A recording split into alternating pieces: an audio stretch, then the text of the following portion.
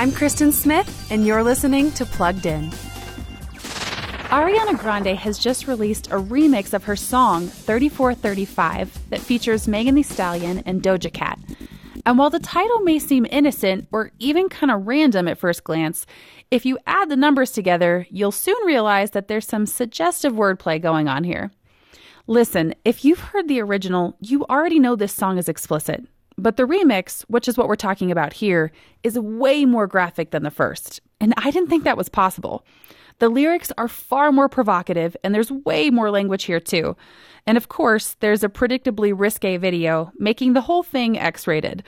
The thing is, this song is coming from a star who still has many young fans, and that's important to note. For more on this track, visit us at pluggedin.com/radio, and be sure to check us out on Facebook and Instagram. I'm Kristen Smith for Focus on the Family's Plugged In.